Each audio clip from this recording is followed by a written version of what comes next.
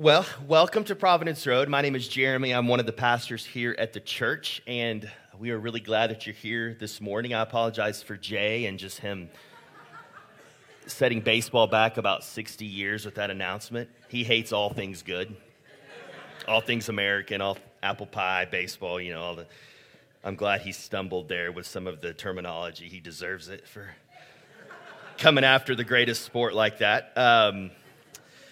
We are continuing on in the book of John, and let me pray for us, and then we'll jump into the text. Father, I'm thankful for this book. I've been encouraged. I've been empowered since I know I've been studying it the last several months that we've been in it. I pray today as we dig in and really allow your word to change us, I pray that you would allow us to humble ourselves, put ourselves under your scripture, and trust that these are your words, and these words bring life, as we're going to see today. And I pray that as a result of digging into this word, that our minds will be changed, our hearts will be changed as we leave this place today. So I pray that your spirit would speak through the word this morning and change us. It's in your son's name we pray. Amen. One of the things we've continually asked ourselves when we are going through this book, and really this is what we should do with any text of the Bible, is why is this passage here? And why did the author of this particular book want to write this in this place? And with the passage we're about to look at today and that we just read, I'm guessing as John writes this book probably 50 years, 60 years after Jesus' life and ministry on earth, right? And so he's thinking back as he's writing this of all that has happened. And I can imagine that this kind of event today that happened is probably seared into John's mind. It's one of the things, probably one of the, I'm guessing, top 5 things if John was to be asked, what do you remember most about your time with Jesus? I think this would be in the top 5. This is a turning point and a pivot point in the gospel that we're going to see this morning.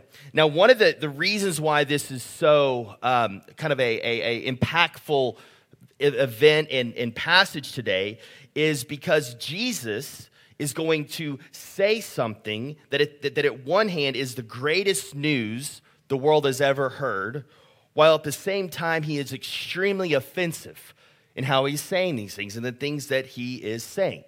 So there's a tension that we're going to have to sit in this morning and be okay with as we kind of dig into this passage and understand what Jesus is saying here. And tensions are really normal, right? We deal with tensions all the time.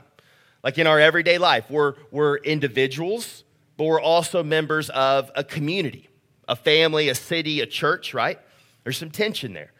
We're creations that God created us, but we also can create. So we're at the same time creations, but we're also creators. The Bible calls us to be humble, yet be confident and bold. That can be a tension there, walking out in those. The Bible also has tensions all throughout the text. Right? We have the Holy Spirit inside of us. The person of the Trinity, 1/3 of the Trinity is inside of us, yet we still have flesh. We still sin. There's a tension there. We have the already but not yet kind of way the kingdom is coming. We see kind of pieces of the kingdom that Jesus is unfolding before us, but it's not here. It hasn't arrived fully yet. We are at the same time sinners, but also saints. Once again, a tension that we have to live in. And this tension we're going to look at this morning, I believe, and I think the scriptures would confirm it, is one of the key ideas or principles to understand in our discipleship. As we follow Jesus, this tension is extremely important. And we're going to start with one side of that tension. One side of that tension is the cost of discipleship. The cost of discipleship. Let's look at verse 60, the first verse in our passage. When many of his disciples heard it, they said, "This is a hard saying. Who can listen to it?" Okay. Now, this idea of it's a hard saying, they don't mean that it's hard to understand or hard to comprehend or the language is difficult. That's not what they mean by hard. What they mean by hard, it's hard to accept. It's hard to apply. It's hard to align our lives with. When they hear this, it's hard to take in. It's like, how do we incorporate this into our life? Right, what does it mean for our lives to line up with what these things you're saying, Jesus? And this word for hard is the root word sclera. It's where we get sclerosis. That's the word used for hard or the hardening of something. Right? And these things that they are referring to that Jesus is saying, we've seen these all throughout chapter 6. We saw them last week as Matt did a great job preaching on the passage leading up to this, in verses 47 and 48, Jesus says, we looked at it last week, truly, truly, I say to you, whoever believes has eternal life. And then it says, I am the bread of life. Like really strange, right? And then he goes on in John 6, a few verses down there, John 6, 53 and 54. He said to them, truly, truly, I say to you, unless you eat the flesh of the Son of Man and drink his blood, you have no life in you. Whoever feeds on my flesh and drinks my blood has eternal life, and I will raise him up on the last day. See, Jesus is using intentionally hard words, things that cause the listeners, the audience, to wrestle, to dig in, to try to figure out what he's saying and how might their lives line up to what he is saying. And when he says bread of life, if you remember, he's just saying the sustenance, the thing we look to survive, the thing we look to grow, to make it, for life to work. And what he's saying there is the bread of life. He's saying, I must be your center. I must be your sustenance. I must be the thing you look to for survival like we look to food for. Bread obviously was a staple of the diet in their time. So when they would have heard bread of life, bread was kind of the representation of something they would look to for sustenance, for survival, these types of things. And Jesus wants them to realize that he is the bread of life. He is the one they should look to for sustenance. He is the one they should look to for life and for growth.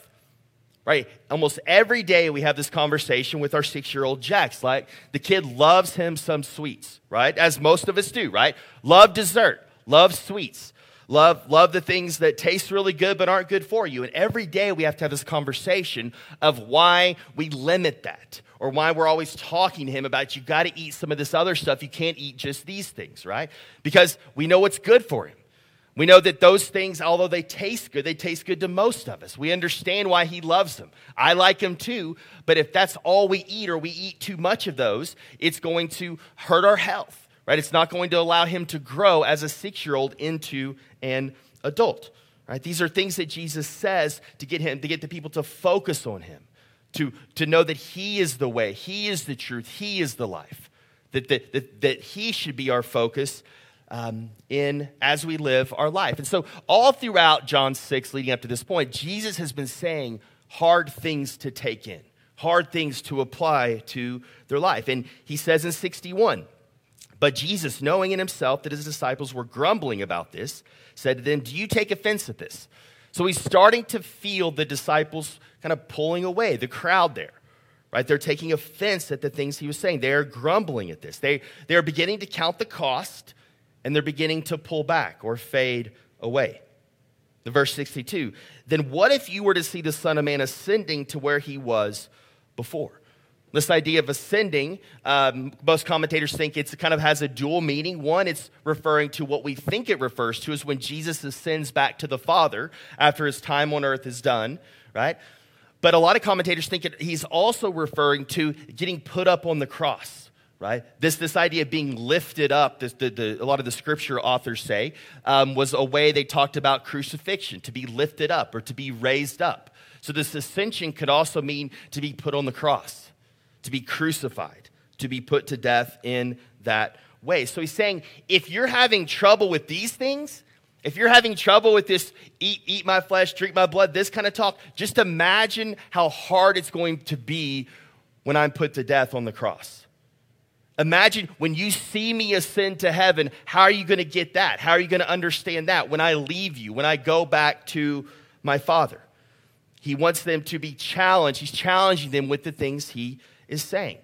If you remember, this passage started with the feeding of the 5,000. Most commentators think that probably between 15,000 and 20,000 people were there, if you count men, women, and children. So you have 15 to 20,000 people interested in Jesus, wanting to know more about him. They're intrigued about him. They've heard about Jesus, and now they're kind of following him around. So much so that John refers to them as disciples. When he says disciples here in this passage, he's not just talking necessarily about the 12, he's talking about all of the people around. Right? But we know that there are a lot of kind of wannabe disciples in this crowd. Jesus has been challenging them through chapter 6 about what it means to be a disciple, what it means to follow him. It's kind of a missional or discipleship gut check for them, right? It's kind of like maybe today, right? It's kind of like people who come to church consistently, they're intrigued by Jesus. Or maybe on the forms they put Christian when they check the boxes of what religious affiliation they are. But there's no following, knowing, loving Jesus that's associated with their life. Not everyone that is called a disciple is really a disciple. We see that in John 6 here, because John refers to all of these people as disciples. They're listening, they're hearing, right? It's the same in our day, right? We have people that kind of pretend to be things that they aren't really are. Like we have a whole industry, the athletic leisure industry, right? Where people will pay a lot of money for workout clothes, and you have no intention of working out in them, right? It's even athleisure, right? It's even got a name, right? You have people who we walk around with North Face and Patagonia stuff, and we haven't seen a mountain in 3 years. And we think that this, because we put on this stuff, now we're not climbing mountains, right? We're just wearing it around because it's comfortable and it looks good, right? Or we talk about this with sports, like OU football. We use the term we, right? We won. It's like 99.9% of us had nothing to do with the outcome of the game, right? But yet we kind of fake like we're a part of the team because we get benefit from that when they win. But if you're not directly affiliated with OU's football team, you had nothing to do with the outcome of their games. But so often we kind of lump ourselves into this because we want to be a part of that group. And that's what's happening here with people following Jesus.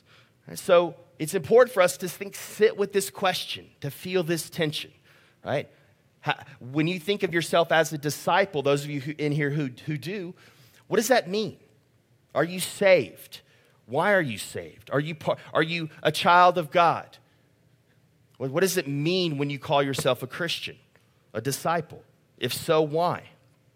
We need to sit in that. We need to feel this tension. Look at verse 63. Now he explains more about what he's just said. It is the Spirit who gives life. Capital S, Holy Spirit. The flesh is no help at all. It's a huge statement there. So much theology wrapped up in that statement. It is the Spirit who gives life. The flesh, or our natural self, is no help at all. And the words that I have spoken to you, this is Jesus, his words, the words that I've spoken to you are spirit and life. And so he's trying to answer this question, how is someone who's purely controlled by the flesh, which we all once were before Jesus came and came into our lives, right? We're controlled by the flesh. We're narcissistic. We're selfish. We are our own gods, right? We don't think about God. We often don't think about others. How can someone like that actually come to believe the hard sayings of Jesus? It's a question we should all be asking. These hard statements, who can understand them? Who can believe them? Well, Jesus is about to give us the answer here. He does give us. He's going to continue to explain it, but he says it's the Spirit. It's the Spirit who gives life. It's the Spirit who comes into our lives and changes us from the inside out. That's why people who are selfish, who are hard-hearted, who are controlled by their flesh, they can't believe the hard sayings. Why would they? Eat my flesh, drink my blood, right? I'm your king, but I'm going to be crucified. Like that's weird. How can I believe that? How can I know that to be true? The Spirit is what brings life. In the flesh, our natural person is no help at all. It's Jesus' words. So John is saying here, and Jesus as well, saying that we need a miracle for belief. We need something from the outside to change who we are on the inside, to give us faith and belief in who God is. Apart from the Spirit, we can have no spiritual life. Oftentimes, this is referred to kind of the idea of God's sovereignty or God's providence in our salvation. Our flesh is unable to choose him by itself. Paul says in his letters that we are spiritually dead. We're spiritually dead, Paul says, apart from Jesus. And Jesus is saying here, it is the Spirit who gives life. He's saying this is how someone can accept or believe these hard things he's been saying for this whole chapter. Again, back to last week, verse 44 in chapter 6. No one can come to me unless the Father who sent me draws him, and I will raise him up on the last day. We'll see John say something like this again here in a few verses in 65. Later on in this book, in John 10, listen to this. We'll get to this eventually, but it connects to this passage. My sheep hear my voice, and I know them, and they follow me. I give them eternal life, and they will never perish, and no one will snatch them out of my hand. No one will snatch them out of my hand. Why? My Father who has given them to me is greater than all, and no one is able to snatch them out of my Father's hand. And I and the Father are one. This beautiful picture of the Trinity working together. You have the Father that grants the Spirit the power to give life to people so that people can come to the Son in faith. You see all three members of the Trinity working out our salvation. So if you've ever wondered, how am I saved? How does this work? What are the mechanics of how I'm saved? This is it. This is a lot of where that idea comes from, is John chapter 6.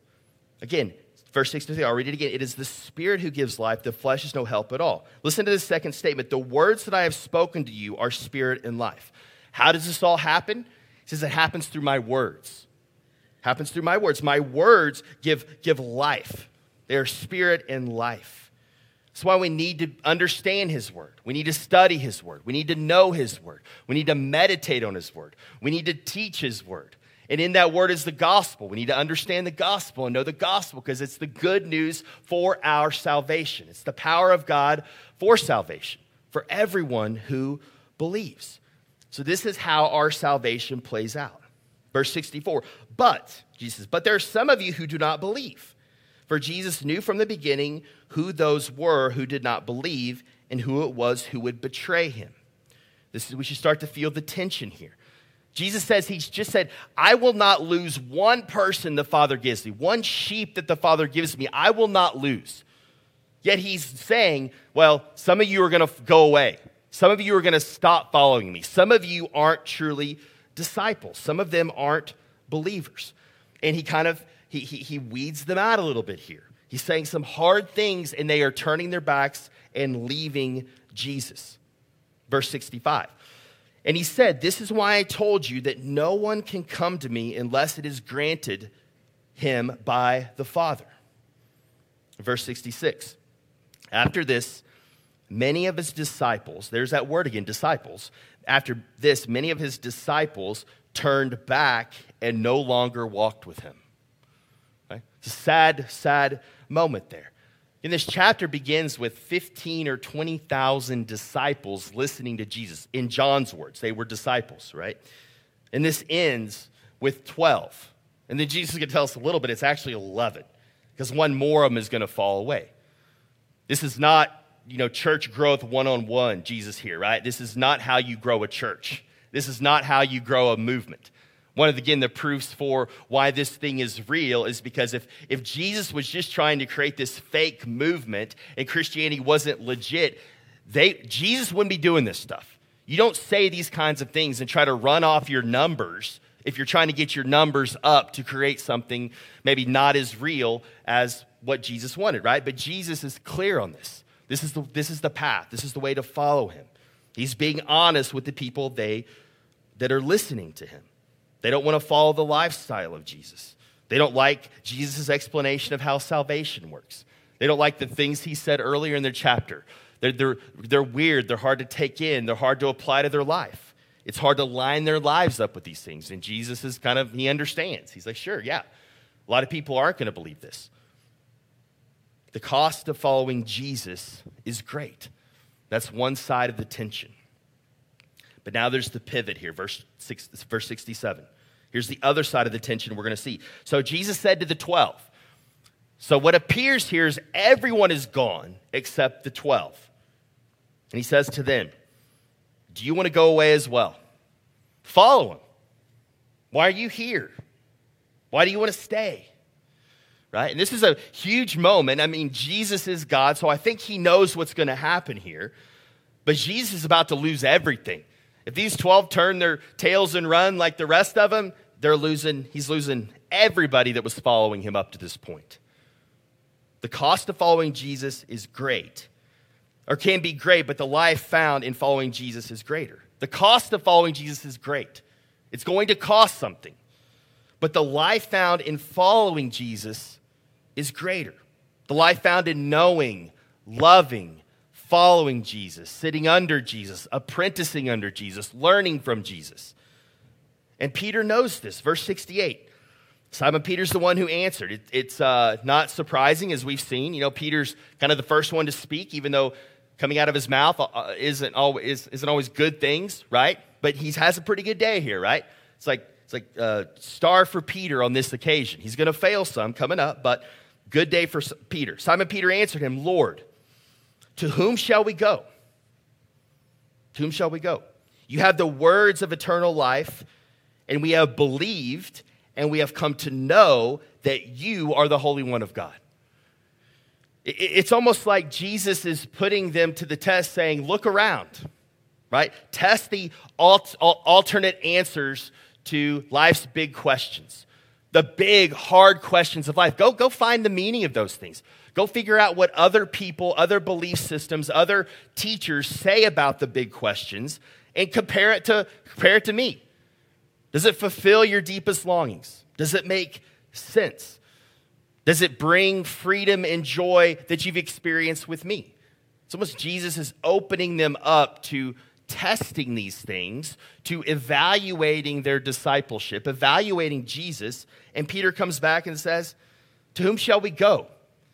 Like, yes, this is hard, but where else are we going to go, Jesus? Who else are we going to follow? Who else has promised and delivered so far what you've promised and delivered in these few short years they've known him? He confesses this. And think about all that they've seen, right? Only you can bring people from the dead back to life. Only you care so much about the little things that you make a celebration, a wedding party great by turning water to wine. You care about the little things and making them great. You meet people who are broken like the woman at the well that we saw, and you met her in tenderness and in gentleness, but communicated the truth, and she turned, and she became a follower of Jesus and one of his best evangelists in the city that she was from. You take 5 loaves and 2 fish and feed people. You didn't have to feed people, but you do feed people.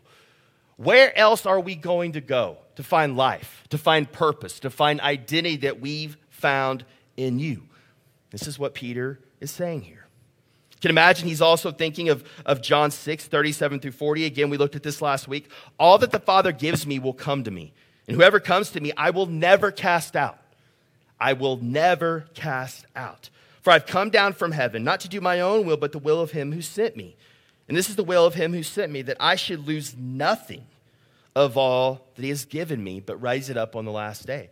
Meaning, we're united to him in such a way that we're with Jesus now. We can't fall away. He won't let us go, and he's going to raise us up on the last day. We're going to be brought to new life again one day, and we're going to dwell with Jesus in the new heavens and the new earth. This is what it means. I will carry them to the last day. They will be with me on the last day. There's nothing to fear. You can't get out of my Father's hand once my Father has you. Listen to this, verse 40. For this is the will of my Father, that everyone who looks on the Son. How are you saved? How do we become followers of Jesus? This, that everyone who looks on the Son, sees him, learns about him, and believes in him should have eternal life. And I will raise him up on the last day. We talked about this before, but eternal life, when the scripture writers use this, it's not just a quantity thing. When we think eternal life, we think forever and ever and ever, for all eternity. That is true. The other component, though, that this word really has with it is a depth. It's a quality, not just the quantity, but the quality. Like right now, you have eternal life, the abundant life, the deep life in following Jesus. So he's offering us, yes, eternal life forever, but also eternal life now. Herman Bavinck in his theology, systematic theology book says this: Christ, who is the content of the gospel, leaves no one in a neutral state. He brings a crisis, a judgment, a division into the world, and by his word, which penetrates to the inmost being of man, he reveals the inclinations and thoughts of the heart. That's what he's doing in this chapter we've seen. He becomes a rock of offense to those who despise him as a rock of refuge, and his foolishness to those who reject him as wisdom, and spells the fall of those for whom he is not the resurrection. What Bavinck is just saying there is that part of Jesus's way he deals with people is he kind of creates some crisis and he puts people to a decision. And this is what he's doing in chapter 6. That's why this confession of Peter and the other disciples is a turning point in the Gospels. And so we should ask the same question that Jesus asked us. I think this is what John wants. Will you leave him too? Will we leave him? Will we turn away? Will we ignore him? Even if you've considered yourself a Christian or a disciple for a while, will you remain? Every once in a while, asking ourselves that question is healthy. It's helpful. This is why it's in the scriptures, right? Every once in a while, you get these passages where there's some warnings here. It's kind of a gut check. Do you believe? Do you love him? Do you know him? Would you say, where else am I going to go? Yeah, this is hard. Yeah, this is not promising me health, wealth, and prosperity and a better life and something I can attach to my bumper sticker that allows me to kind of identify, but then when things get really hard, I'm just going to run to something else. No, that's not what this is. There's a cost here. Following Jesus is hard, but it's great. The promise is great on the other side of things. And here's the great, really, principle for discipleship I mentioned at the beginning. John 12. Again, we're going to get to this in a few months. Jesus says, truly, truly, I say to you, unless a grain of wheat falls into the earth and dies, it remains alone. But if it dies, it bears much fruit. Whoever loves his life loses it. And whoever hates his life in this world will keep it for eternal life. If anyone serves me, he must follow me, and where I am, there my servant will be also. If anyone serves me, the Father will honor him. We see this all throughout the scriptures, this paradox that is nothing like what our culture and our world tell us. Like, through death, you find life. Through denying yourself, you find peace. Through putting others' needs above yourself, you actually find your deepest needs met when you do that. This isn't a popular message in today's world, even in today's church or today's Christianity. It's not come to me and die, and you'll get the deep things your heart truly longs for. It's oftentimes come to me and your life will be better. You can align yourselves with a group of people and get what you want. Or you're going to get extra money or extra blessing or extra power, whatever it is. And that is, you can't find those things in the scriptures. You can't. The consistent message in the scripture is die. Deny yourself. Die to yourself and trusting Jesus that through that you'll actually find what you want. You'll actually find what your heart was made for and designed for. Not the cheap, short-lived promises that our world promises. We follow Jesus and he has modeled for this what it looks like. He's the lamb who went to the slaughter. The Passover feast was centered on the lamb. And Jesus willingly said, I am the lamb. I'm the perfect lamb, and I'm going to give up my life for the sake of others. Others who didn't want anything to do with him, like you and I, turned their back on him, wanted nothing to do with him, but yet he remained firm. He knew his Father's will. He went as a lamb to the slaughter, and he is our model. And then verse 70, Jesus answered them. Last two verses of the chapter. Did I not choose you, the 12? And yet one of you is a devil. Jesus coming strong there. He spoke of Judas, the son of Simon Iscariot, for he, one of the 12, was going to betray him. So this passage does not end on a happy note. Out of the 12 there that remain, there's still one that's hanging around that eventually Jesus knows is going to betray him. It's going to cause his arrest. A few more chapters down the road, we see that in John. And this is a pivot point in this book. Next week, we're going to come back, and the first verse talks about, in chapter 7, that they're trying to kill Jesus. So Jesus has lost all of his following, right? He's preached, he's taught, he's laid out who he is, what the purpose is, and they're gone. He's got 12 left, and now the temperature of the people wanting to kill him is getting higher and higher. And so we start to feel John moving us toward the cross. Start moving us towards where Jesus is heading in his life. So how do we respond to this? I think there's three ways to respond. It's kind of built into this passage. And we look at the kinds of people who heard this, what Jesus taught, and how they responded. Number one, you have the false disciple, right? They counted the cost, and it was too much, and they walked away. They were interested, they were intrigued, they liked getting fed by Jesus, they thought he was awesome in that way, but then he keeps talking, keeps teaching, really reveals who he is, and they're saying, we're out. I'm done. And we all in this room, again, this is kind of that gut check time, we all need to be honest with ourselves here, right?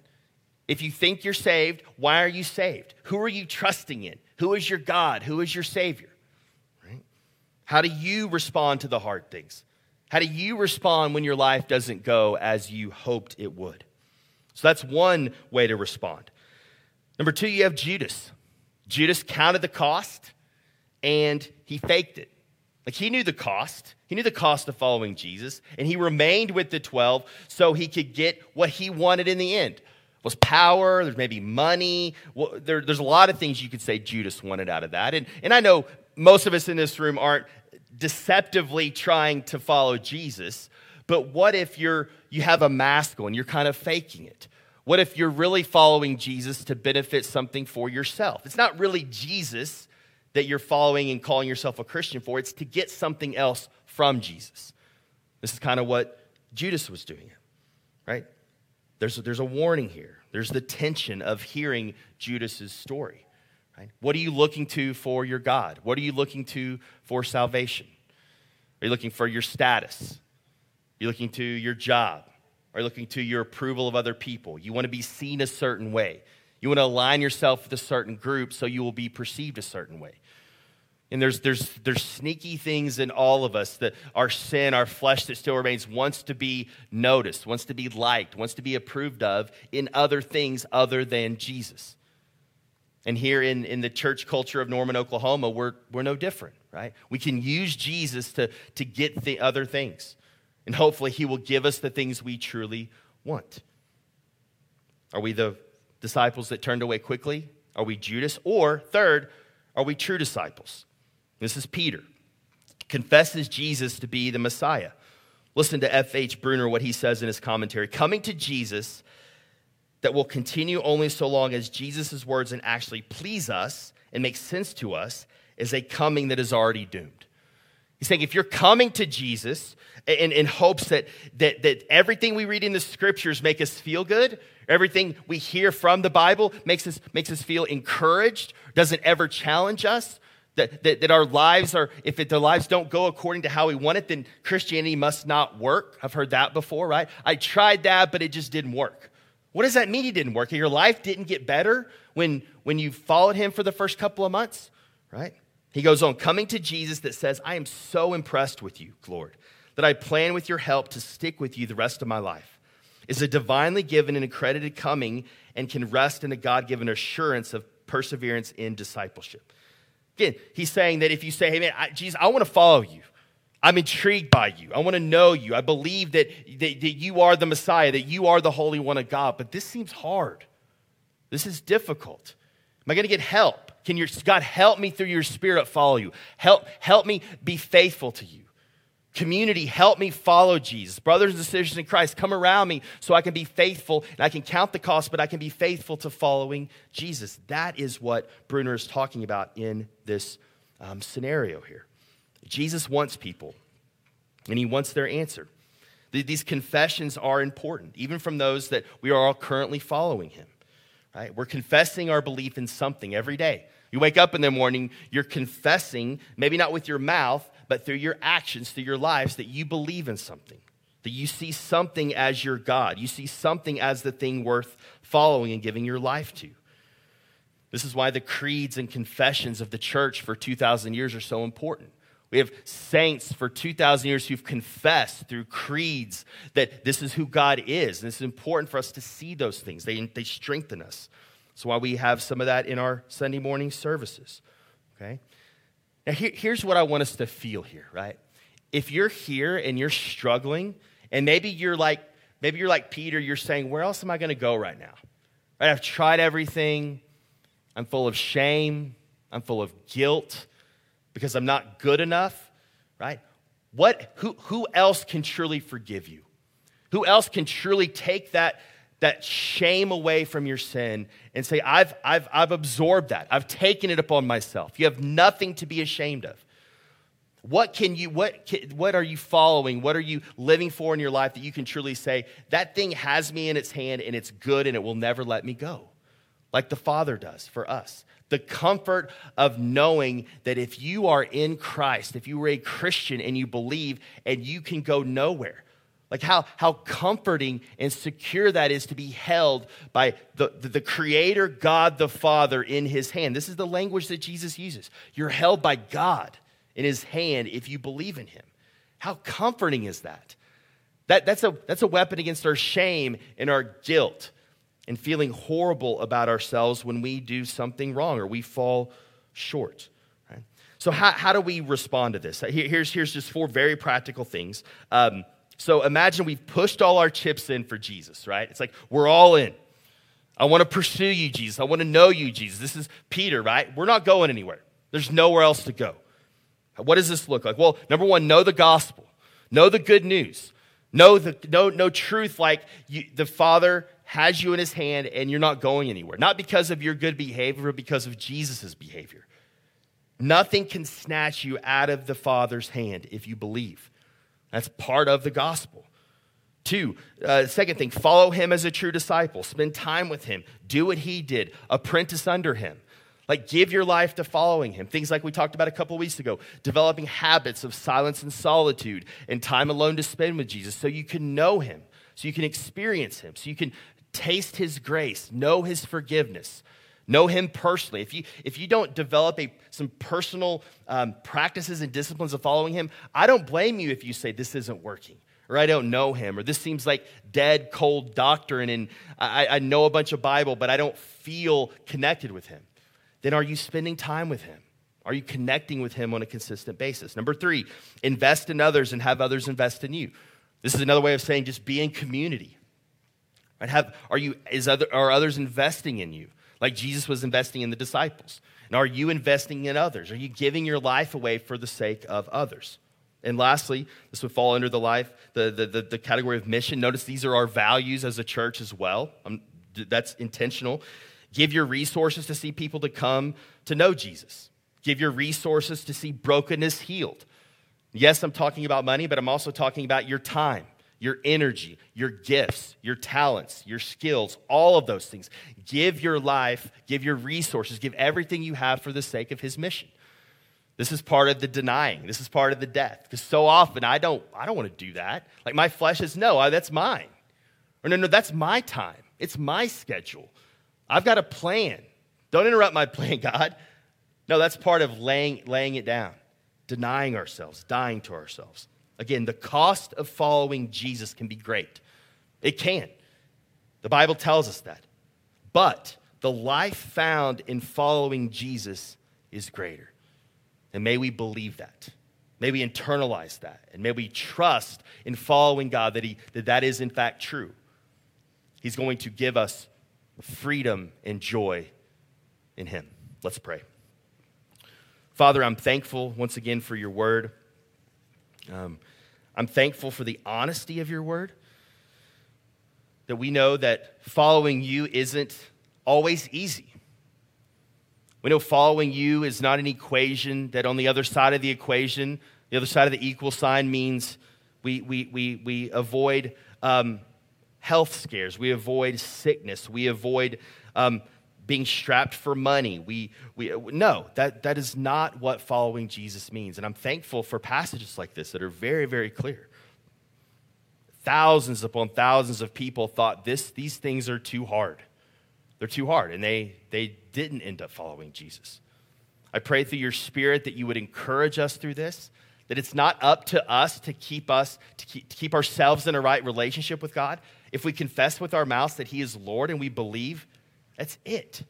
Now the Father has us in his grasp. The Father has us in his palm of his hand. We're in his family. We've been adopted as sons and daughters, and nothing can take us out of his family. Nothing. And I pray your Spirit would empower us to live like sons and daughters of God. And we're not going anywhere.